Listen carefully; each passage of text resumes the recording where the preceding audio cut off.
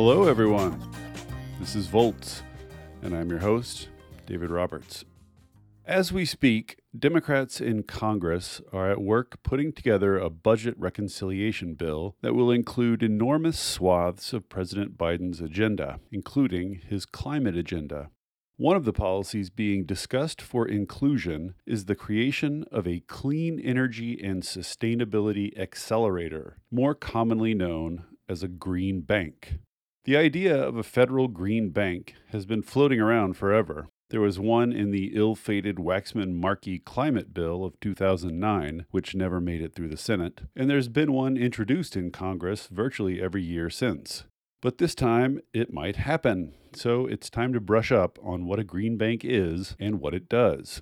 It would not, contrary to some popular misconceptions, be an agency of the federal government, nor would it finance projects purely with federal money. Rather, it would be an independent, nonprofit entity that uses an initial grant of federal money to pull private capital off the sidelines and into climate-related projects. After the initial grant, the bank would be self-sustaining. The model has been tested. There are green banks in more than a dozen states, which have generated $5.3 billion in clean energy investment since 2011, including $1.5 billion in 2019 alone. And there are more than 20 states where the process of establishing a green bank has begun. These city and state-level green banks are popular and successful, but because states and cities tend to be short on funds, they too often lack the capital needed to fund worthy projects. Right now, there are more than $20 billion worth of projects that are eligible for green bank funding and are now waiting. One of the roles of a federal green bank would be to capitalize all those local banks to get those projects rolling. To learn more about green banks, I was happy to talk with their greatest champion, Reed Hundt, the co-founder and CEO of the Coalition for Green Capital. Hundt has been advocating for green banks for over a decade, including 7 years on the board of the Connecticut Green Bank, and it is largely through the coalition's work that the network of state and local green banks has been established. I was eager to talk with Hundt about how a national green bank would work, the kinds of projects it would fund, how it would account for equity, and the potential, if it's done right, for a green bank to accelerate the clean energy transition.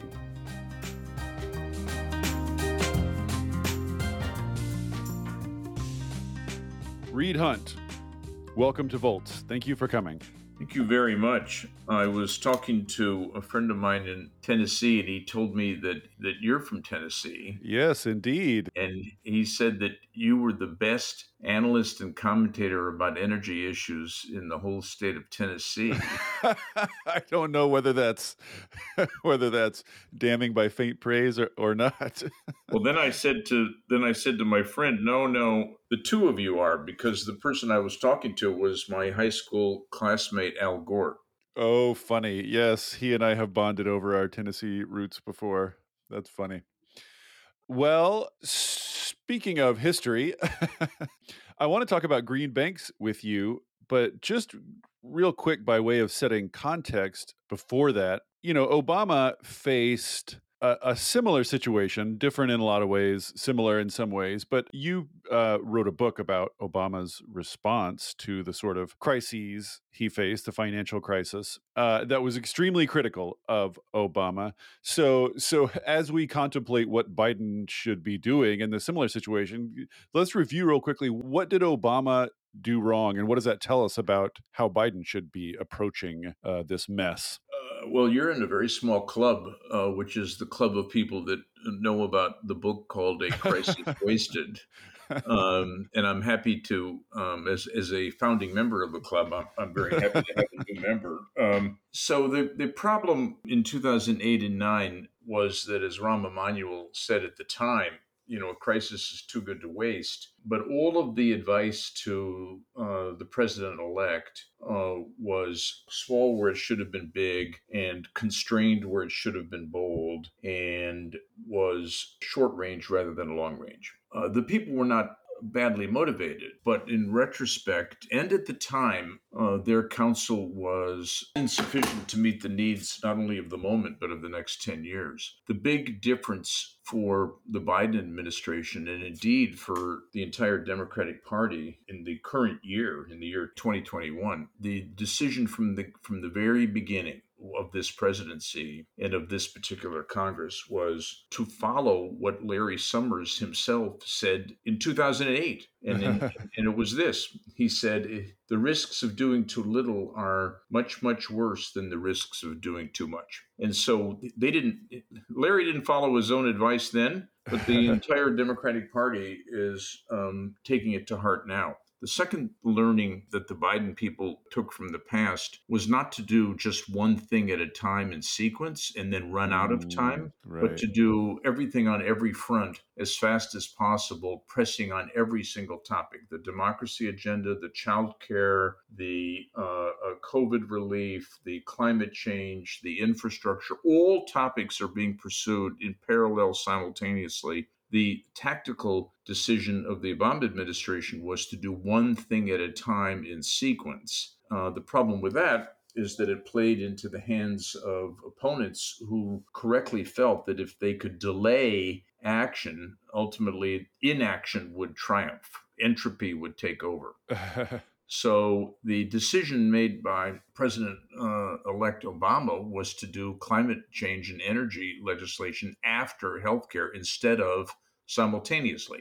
Right. The decision made by this president was to do them together, do all things together. So that's why the reconciliation package includes climate change remedial measures, in other words, save the world measures, as well as childcare. So there's two different things. One is go big, and the second is do everything in parallel. Yeah, and that strategy, I guess, is coming to a head here with the reconciliation bill, which indeed is gigantic and contains just about everything you could think of. So it'll be a real interesting historical A/B test, won't it, to see if this new strategy does in fact work better. Well, and it's a test that has to be passed, right? Meaning, this is the in terms of the role of government in the United States to stop a climate catastrophe. This is the last chance. Right. Right. So, among all the things being proposed for inclusion in the reconciliation bill, which are many, one is a green bank. And so I've been following this area for a long, long time now.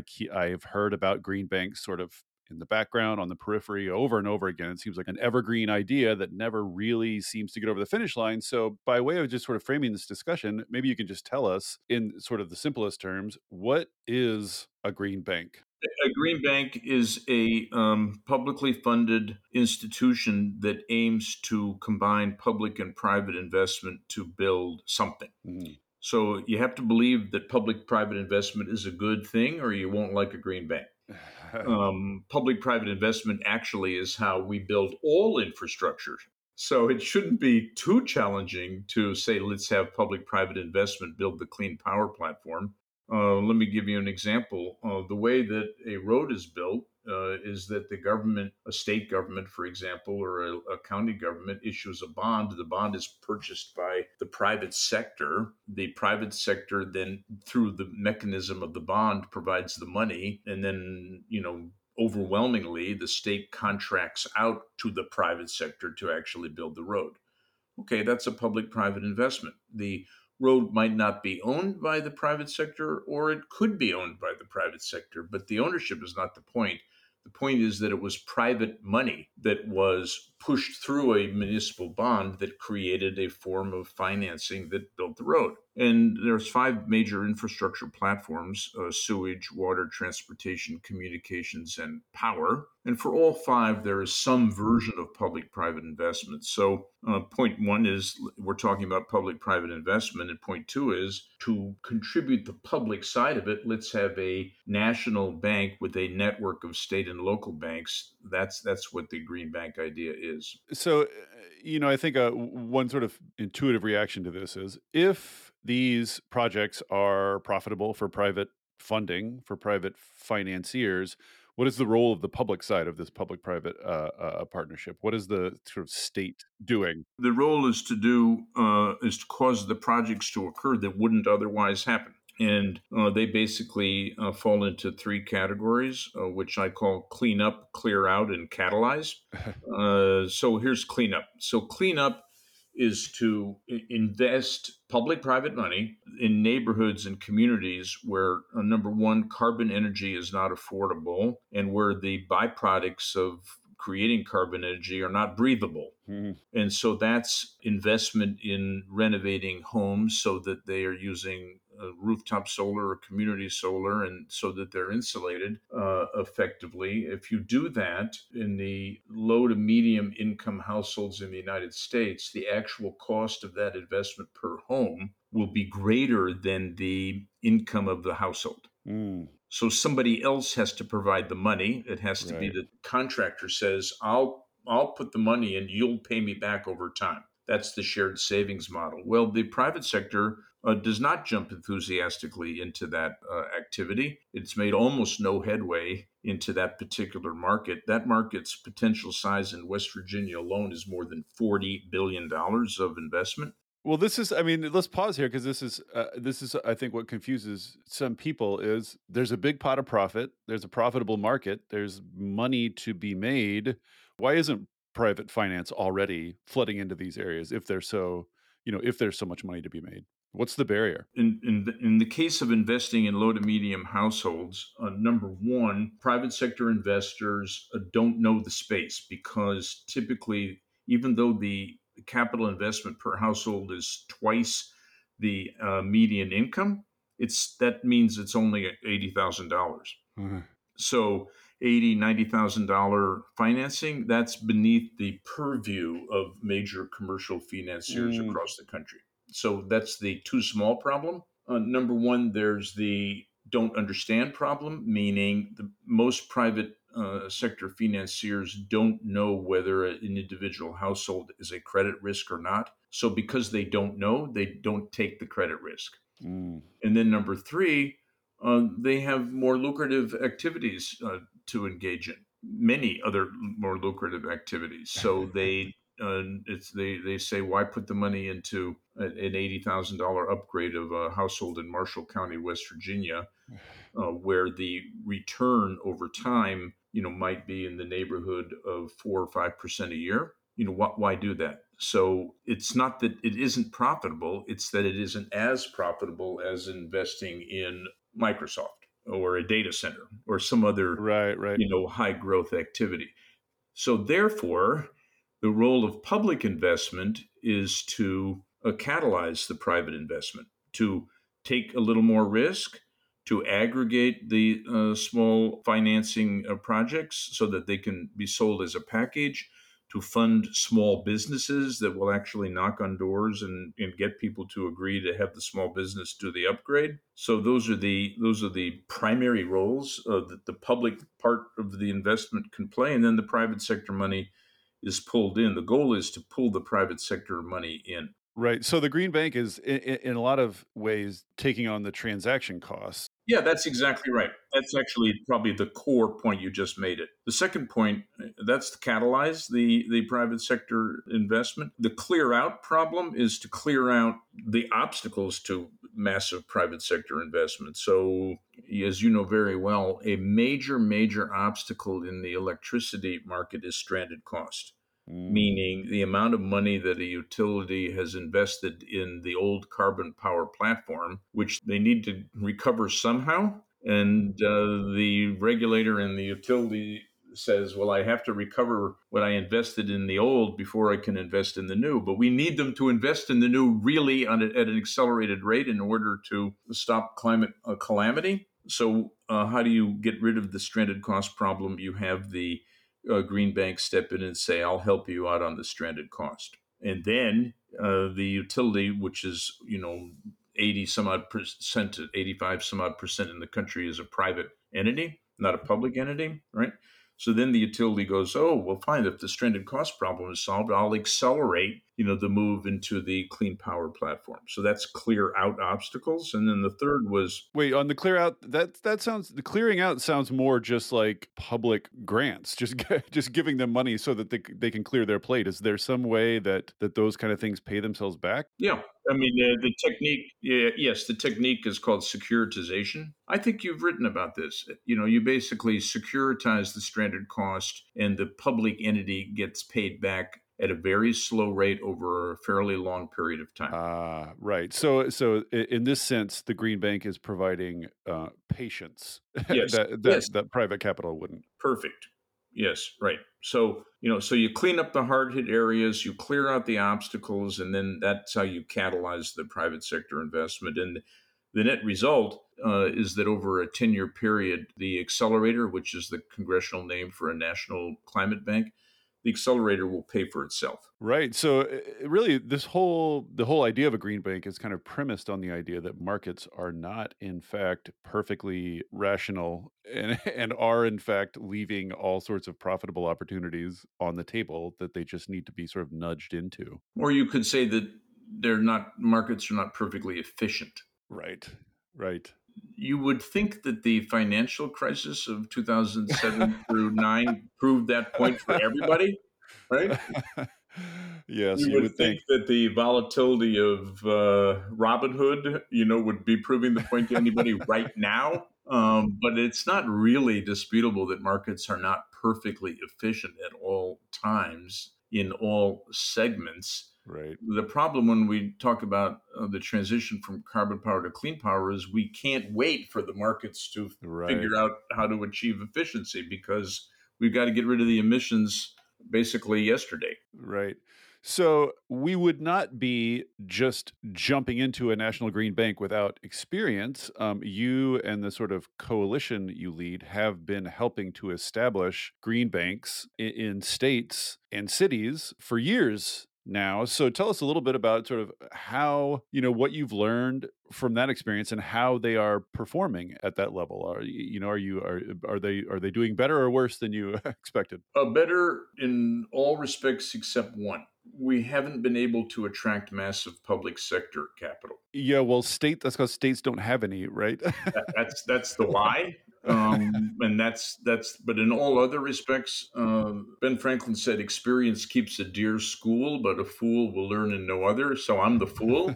Uh, we presented the idea of a green bank to Larry Summers, Tim Geithner, and Peter Orszag in the 2008 and 9 transition. And they said they didn't want to do it because they prioritized recapitalizing the big Wall Street banks and they didn't want to create a green bank. And also, the economists were suspicious of public private investment. Huh, it seems like capitalizing a green bank relative to the amount of money involved in recapitalizing the big banks would have been, kind of a rounding error. It's not really that much we're talking about, is it? As it ended up, the money for capitalizing Wall Street, which was appropriated by Congress, was 700 billion, and the Treasury Department did not even use 400 billion dollars of that. Did not even use it. Ha! That would have been a nice green bank seed. They could have used I don't know, a fourth of it, an eighth of it to have created a national bank, or they could have said to one of the big commercial banks, we'll give you extra capital for you to set up a national climate bank. They Right. didn't do these things, I think, really because there was a failure of imagination, of disaster. That's a phrase from Henry James, the novelist. He said you need to make sure you have the imagination of disaster. Not putting too fine a point on it, disaster is what the IPCC said we are now experiencing Right. in the climate. They just said it, right? And in 2008, the imagination that it would enable anyone to know that by 2021 we would have irreversibly committed to a staggering increase in temperature by human causes. It should have been knowable, but it wasn't knowable. Or if it was knowable, it wasn't acted upon. However, I would say, the idea of the green bank was popular and bipartisan even then. So Huh. it was passed in the House Energy and Commerce Committee by a 51-6 vote, and that means a lot of Republicans voted for it. And it was passed out of the Senate Energy and Natural Resources Committee on a bipartisan vote. Senators Bingaman, Democrat, and Murkowski, Alaska, endorsed it. They also endorsed a clean electricity standard. Neither the Green Bank nor the clean electricity standard ever got to the floor of the Senate. Had they gotten to the floor of the Senate, they would have passed rather easily. There probably would have been 65 votes. The Democrats accounted for, depending on the week, either 58, 59, or 60 of those votes. And so it would have, both those things would have been law. They didn't become law because the Democrats made the perfect the enemy of the good, and waited for the cap and trade bill that never emerged from committee. Oh, I remember. I remember. So you didn't. We couldn't get a federal one back in 2008. So then you dispersed your minions out to the states and cities, and so where are the green banks now, and what are they doing? Well, there are 21 of them in 15 states, and there's approximately. Wait, how is that? How are there multiple ones in? Yeah, Maryland, for example, has three. That's because the governor vetoed the idea of creating one at the state level. So there's a nonprofit that operates across the state, and then a county-sponsored green bank and a Baltimore green bank. Hmm. Interesting. But that's all because Larry Hogan, the governor, wouldn't create a statewide green bank.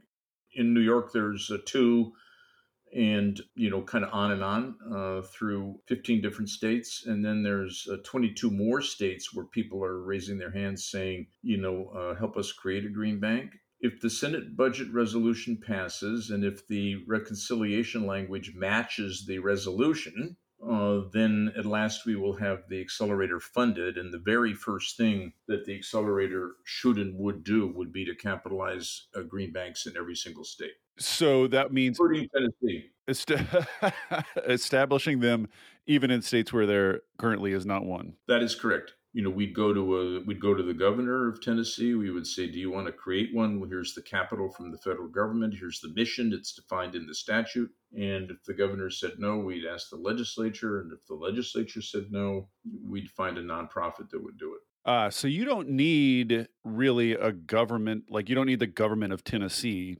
theoretically to be involved. Well, we'd ask them, but if they refused, if they treated it like, like the vaccine, then we would move to a nonprofit. Because look, I mean, we're at the risk of really being simple minded here. We are all breathing the same air and the same emissions, not just nationally, but globally, and so we can't leave any state out of the conversion from carbon to clean. So would the primary function of the federal accelerator be to funnel money through these state entities, or is the Well, the primary function is to accelerate the transition from carbon to clean, and do it in a way that really helps low income households and creates a lot of jobs and lowers instead of increases prices to the consumer. So it's accelerate the transition while helping low income households and creating a lot of jobs, and not raising prices to consumers. So that's the mission. And the mission would would be pursued primarily through the network of state and local green banks, because most of the solutions would have to be local. right? Not all, but most. Here's an example. It would really be great to find the incentives that caused heavily driven vehicles to be driven by electric motors, because heavily driven vehicles, which maybe are about 10 to 15 million in the whole country, really heavily driven vehicles in a fleet of 200 million plus, maybe at the most 20 million are truly heavily driven. The average, per average mileage per year is 15,000 miles, for a total of 3 trillion miles for the country, 15,000 times 200 million. But the heavily driven vehicles are 70,000 miles a year, 100,000 miles a year, Mm. 150,000 miles a year. So you'd want to have an incentive system that would cause them to go electric as soon as possible, because they're relatively small in number and they account for a huge fraction of the emissions. Right. Well, how would you implement that? You would do that locally. You'd look for the small business person in Memphis, or the fleet that's operating in Nashville, or the delivery trucks in Knoxville, and you would say, what does it take to convert you to electric, and you do it locally. You wouldn't say one size fits all. You wouldn't say, I mean, FedEx is a great example. They're headquartered in Tennessee. You talk to FedEx locally, Right, right. So the federal money would just be funneled through the Tennessee-based Green Bank. but with a unified mission. Right. Not like everybody does whatever they like, with a Right, unified mission, right? right. So are there examples of on the other side then, sort of non-local, like are there things that only sort of a federal bank could manage? Yeah, we would call them special strategic situations. So an example would be catalyzing transmission.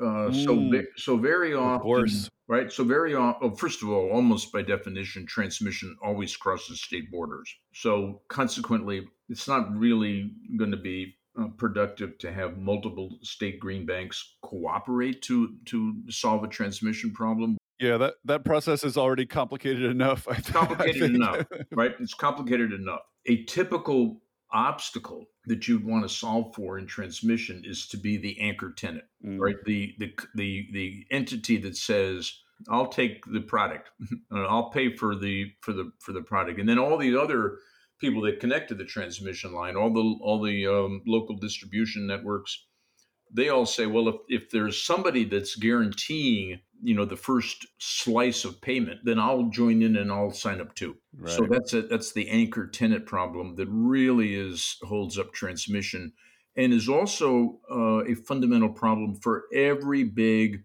infrastructure project of any kind at all. Who's the first user, right? Right. So that's the kind of thing you'd want to see the national green bank step in and say, "I'll guarantee that." Another example would be a major seacoast resiliency project that might cross state lines, like between South Carolina and North Carolina. A third example could be going back to heavily driven vehicles. It could be national fleets, like a rental car fleet.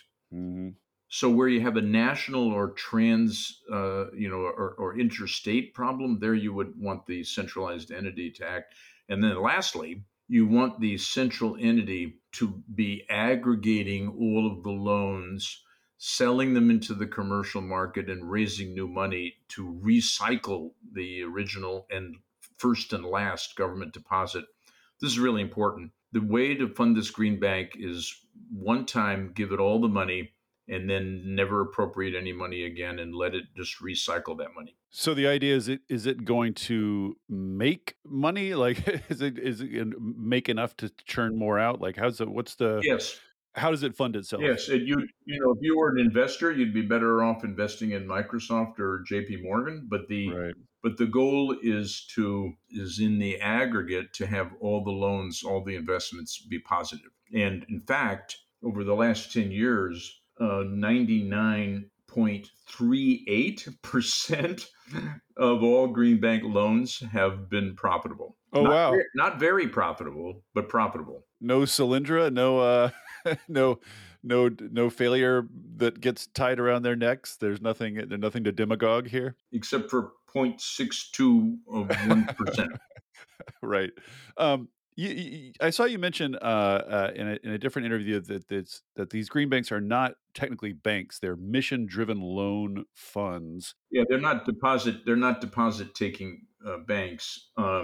Why are they called green banks? I sat in Congressman Van Hollen's office in January of 2009, and I said, "This is what we want to do." He said, "It's a great idea." I said, "What do you want to call it?" He said, "I want to call it Green Bank." And I said, "Congressman, green and bank are like the two most unpopular words you could possibly come up with." And he said, "People will get used to it." Well, it mission-driven loan fund doesn't really trip off the tongue either. So, but one more technical point about the loans. You made a point of emphasizing, I saw elsewhere, that these are not guaranteed. This is not like the DOE loan program where the loans are backed by the sort of full faith and credit of the federal government. This is not like that. So, what's that distinction? Really, really, really important thing that you're saying. This idea of a nonprofit institution is not new. It is the way the government has chosen to achieve goals in the Corporation of Public Broadcasting. Mm. The government chose to have non-commercial broadcast by funding a corporation for public broadcasting, but it didn't want to control it because it didn't want Sesame Street to become a propaganda agency, right? Right. And the government gives money to the World Bank to accomplish international purposes, but it doesn't guarantee the World Bank's obligations on the U.S. government's balance sheet. And so, and there are many, many other examples of using nonprofits precisely to avoid government control and to avoid the government guaranteeing the debt. A counterexample is Fannie Mae and Freddie Mac, Right. where everybody always knew that in a crisis the government would guarantee Right. the debt. And when the crisis occurred in the summer of 2008, in a bill called HERA, HERA, wife of Jove, in the bill called HERA, George Bush signed a law that said that the government would guarantee the debt of Fannie Mae and Freddie Mac. So that's what this isn't. So this is avoiding the moral hazard Precisely. that comes along with that. Precisely. And it also, by not having the federal government guarantee, it means that the form of financing can be very flexible. It can be convertible debentures, it can be equity, it can be Right. secondary debt, it can be primary obligations, it can be deferred payments. You can have all kinds of flexibility, but most importantly, you can have the deposit in the nonprofit be the basis for borrowing and lending, which is exactly what a commercial bank does with its deposits. And that's how you get the leverage. And that is the reason why the accelerator would pay for itself over a decade. It would borrow and relend on its deposit, which is the public funding, and it would be able to do that enough times over 10 years that it would generate enough profit for the private sector that in turn there'd be enough tax revenue to pay for the initial deposit. I see. I see. A related question, if I'm a listener out there of a conservative bent, say, and I hear, sort of giant federally funded institution that's meant to shovel money out the door. Obviously, my first concern is how do you prevent this from just becoming a giant slush fund where, sort of politically favored projects get money, et cetera, et cetera? What sort of oversight and what sort of assurances can we have that this will be independent and mission driven and not end up captured? Well, the uses of the money are defined by the statute that conveys the money, Right. so that it can't spend on what it isn't authorized to spend. Secondly, to have suspenders as well as a belt, the charter of the nonprofit defines what it can do. Third, it would be more transparent than anything, meaning every quarter, for all the world to see and everybody in Congress to see and every reporter to see, Right. all the uses of the money would be disclosed. But ultimately, as is the case, whether you're talking about the Department of Defense or whether you're talking about the University of Tennessee or whether you're talking about the Green Bank, you do have to trust the people. And nobody should ever think that the people don't matter. Right. Well, I'm going to get back to that later, but one thing I want to hit before we go on too much longer. You mentioned this a couple of times about directing money to low income projects. What is the sort of?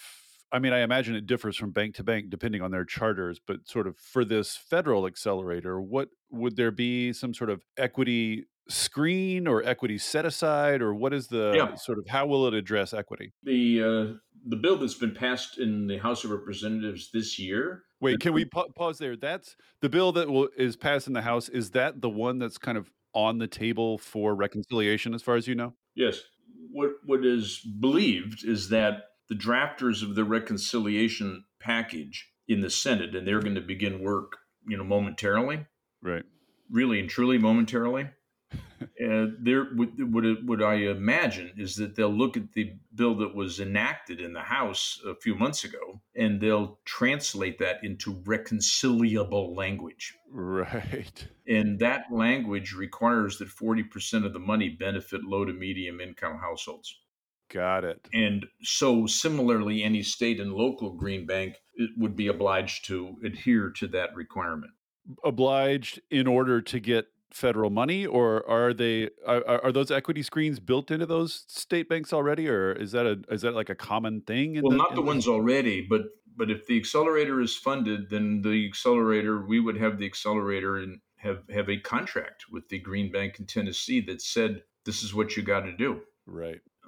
So low to medium income households, which Tennessee. I mean, they're low to medium income households all over the state, right? Yeah. They would necessarily be benefiting for at minimum of 40% of the money. Interesting. And so, the sort of the obvious example there is upgrading homes, low income homes with insulation and solar panels or whatever else. Are there other examples, sort of like, do you have sort of favorites in? That's a very big example, but another example would be low to medium income households.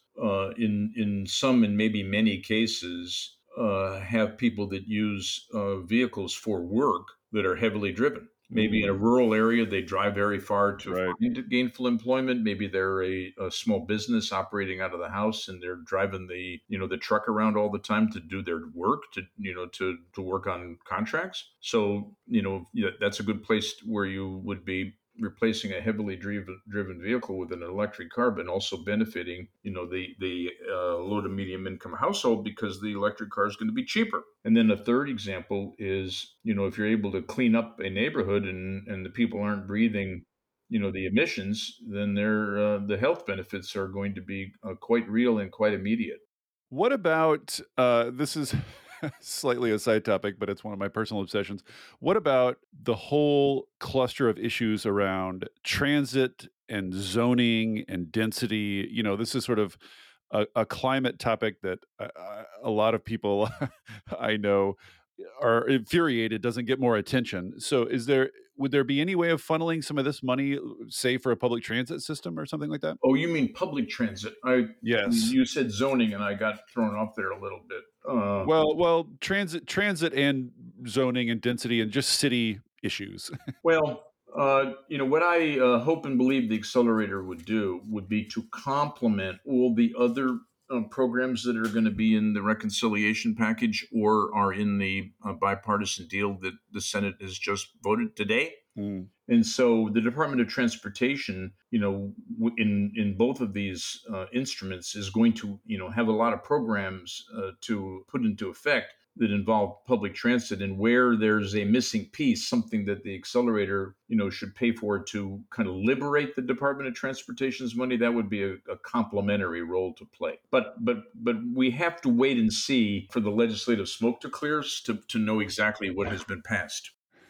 Right, right. We're all on the edge of our seats over here. Do you have a favorite when you're sort of advocating for green banks before legislatures? I saw you testified to Congress.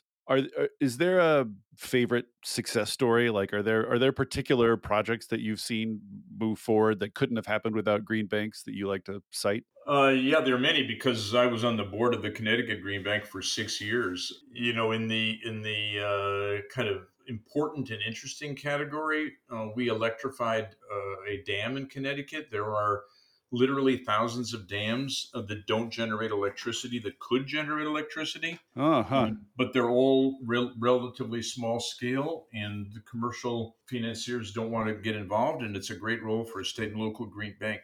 So the coalition you run, the request to federal lawmakers was for $100 billion as seed funding, and as you've emphasized before, this would be sort of a one-time. The idea is a one-time grant that gets the thing going, and then it would be self-sustaining from then on. I believe in Biden's jobs bill, he proposed 27 billion. Yeah, that's right. So is that enough? I mean, could a bank leverage Well, that up and make it bigger, or sort of like what's your take on the level there? the story about if you chained 1,000 lawyers together and you threw them at the bottom of the sea, what would you call that? Yes, I'm familiar. A good start. Anyhow, what I'm saying is, look, in all candor, What we're talking about here is a good start. 27 billion would be a good start. 100 billion would be a better start, but we've got to start. We've Right. got to catalyze public-private investment and really prove that private sector money can flow into these activities at a far greater rate and quite safely and quite prudently. So that's the goal. Right. And if it's 27 or if it's 100, it'll be enough. We've got to have enough to get these green banks going in every state. Can't leave anybody out. So more is better, but 27 would be a good start. Is there any kind of this might be kind of a silly question, but is there any kind of like upper end? Like, do you have any sense of like kind of the limits of a bank or the limits of the economy to absorb it or anything like that? Like, how much money could you deal with? So the way to look at this at the macro level is what is private savings and what is private investment. Mm, And ever since the crisis of 2008 and 9, private investment in the United States has been much, much higher than private investment. In other words, people are sitting on, whether they are pension funds or whether they are commercial banks or whether they are high net worth individuals, they're sitting on a very large amount of cash that is not invested in productive and useful infrastructure. and what's the macro reason for that? Are there just not enough investment opportunities? Yes, the economists sometimes call it secular stagnation. They sometimes Right. call it a savings glut. Mhm. But basically, it's fear of the future. And investors, many investors are paid to be fearful because fearful can be prudent. But Right. but the problem is we simply have to clear away the obstacles, mitigate the fear, and unlock that private sector investing. And if you say to me how much, quite literally, if private investment had equaled private savings since 2009, which is normally the case in a healthy economy, the savings and the investment are roughly the same, roughly. Mhm. If it had equaled, the economy would probably be about $5 to $7 trillion Woo. bigger. So what we're looking at here could be and should be in the carbon to clean transition. It should be the biggest investment opportunity of the century. The increase of wind and solar power from the current market share to the necessary market share Mhm. is about a 4 to 5x increase in market share, about 4 to 5 times increase in market share. That alone is about a $3 trillion business opportunity. Mm. So there's no way that public investment should need to or ever would invest that much money. The goal is to catalyze it and to have almost all of that be private money. Right, right. So theoretically, it would be easy to deploy 100 billion. Oh, very easy. I think this is kind of helpful for a layperson. A helpful way to think about a green bank is you've got this giant pool of savings sitting there with fearful investors, and sort of the role of the green bank is to go before the investors and ease some of these transition costs, set up some of the structures, basically prepare things so that it's just easier for private capital to flow into these projects. And it has to happen quickly because we don't have a moment to lose in terms of reducing emissions. And that's look, if we had all the patience in the world, then if we had world enough in time, as the poem says, then 30, 40, 50 years from now, the whole world would be based on wind and solar and maybe Right, a little bit of nuclear because it's cheaper. But we don't have 30, 40, 50 years. right. So, and I would just say, I've been part of this before. When I was the FCC chairman for the Clinton administration in the 90s, the question was how was private investment going to make it possible for you and me to talk, via the internet and all these other, communications devices that didn't exist then? How were we going to go from wireline to wireless? How were we going to go from analog to digital? How are we going to go from a long distance phone call to what we're doing right now? And Right. the answer is the government needed to clear out regulatory obstacles. It needed to catalyze private sector investment. It needed to encourage the transition, which is what we did. And about the same amount of money was spent over 15 years to have the communications industry be completely transformed as we now need to completely transform the energy sector. Right. Just a couple of additional political questions. You mentioned that, there's transparency, there's gonna be some oversight, but in the end, you have to trust the people involved managing this, which raises the question, which is a pressing political question lately. As Republicans and Democrats trade control, we've seen policy kind of wildly swing back and forth, and we've seen we saw Trump roll back or destroy or degrade all kinds of Obama initiatives, green initiatives, regulatory initiatives. So is there anything you could do setting this thing up to make it resistant to Republicans trying to screw it over or twist it in some way or funnel money to, like in Australia, Yeah, I know what you mean. when the conservatives took over, they tried to Shanghai green bank money for fossil fuel projects. So, is there any structural or sort of regulatory way to prevent that, or is that just the nature of democratic government? You have to not put your trust in regulation, right? Political change changes regulations. Mm, So you have to trust the integrity and viability of a nonprofit institution. And you have to say, let's have a bipartisan or nonpartisan board. Let's have the charter and the conditions of funding be clearly defined. But then let's trust the people, and let's say not that it's more important than politics, but that the vagaries of politics from election to election, can't change the purpose, because the purpose has to be executed on, or we're cooked, literally right. cooked, right? So that's why you have to do this. And the idea that there can be and should be trustworthy institutions, I mean, that's a belief that you have to hold to have any successful society. Yes, I noticed. That's, I mean, that's very you true. have to believe in that, whether they are religious institutions or whether they are nonprofits or other examples of civil society.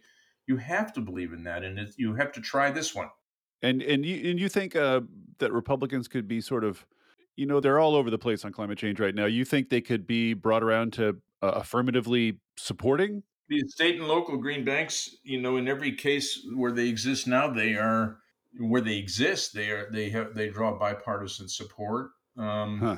As I said, the idea was bipartisan in 2009. Right. The House bill that was passed had Republican co-sponsors. It should be the case, that that you regard this mission as nonpartisan or bipartisan. It's a big country, and there's always somebody that doesn't want to do anything.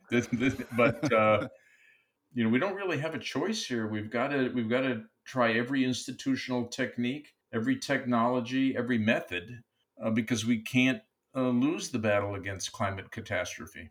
Right. So the green bank's your baby. I assume that's what you're making calls about and lobbying for. But are there other? If that's your number one, what's your like number two and three for things you want to see make it into reconciliation? Do you have what do you think are the most For me, important? this is number one, two, and three. The shoemaker should stick to his last, and I've been doing this for 12 years. And the main thing I need to do is summon all of my energy to focus on this one thing and not be distracted. But I'm not alone. I mean, this is a big movement now. We have hundreds of people employed in state green banks already. We run a consortium of those green banks. We meet every 2 weeks. We've been doing it for years. We've raised more than $5 billion of private sector money into the different projects of these green banks. We have more than 100 environmental organizations supporting this. We have the president supporting it. The bipartisan House of Representatives voted for it. I'm not trying to say I'm not involved. I'm trying to say, it ain't just me. Sure. And as a final question, we started with a little history of how Obama, in your estimation, kind of went too small, thought too small, hedged his bets too much. So, by way of sort of wrapping up, I'm curious, what is your assessment of Biden so far? Biden and Democrats so far. Does it seem to you like they've taken those lessons to heart? Do you see? Oh Are they yeah. doing what you want them to Oh do yeah. so Oh, far? absolutely. The bipartisan bill is an amazing accomplishment. Amazing. It is pretty remarkable. I don't know why it exists. I It's can't explain it. remarkable. It can't be gainsaid. Like what did they get? 19 Republicans, something like that voted for it. Yeah. I mean, it is really amazing. And, the president had the patience, the Democratic leadership had the patience, the Republicans who were helping, were willing. And the previous president said, don't vote for it. And 19 of them voted for it. Yeah, and the COVID relief bill was And the COVID relief. they didn't go small on that either. Like they've Absolutely. really been This is a great country. And, you know, we try pretty much everything and then we usually get it right. It's just that right now we don't have a moment to lose with respect to the climate. That's the reason why this thing is called the accelerator. right. All right. Well, thank you for taking so much time. Thank you. I really admire your work and thanks for talking to me. Oh, thanks. Yeah, and I hope we get this over the finish line. Bye now. Bye. Thank you. Bye. Thank you for listening to the Volts podcast. It is ad-free, powered entirely by listeners like you. If you value conversations like this, please consider becoming a paid Volts subscriber at volts.wtf. Yes, that's volts.wtf, so that I can continue doing this work. Thank you so much, and I'll see you next time.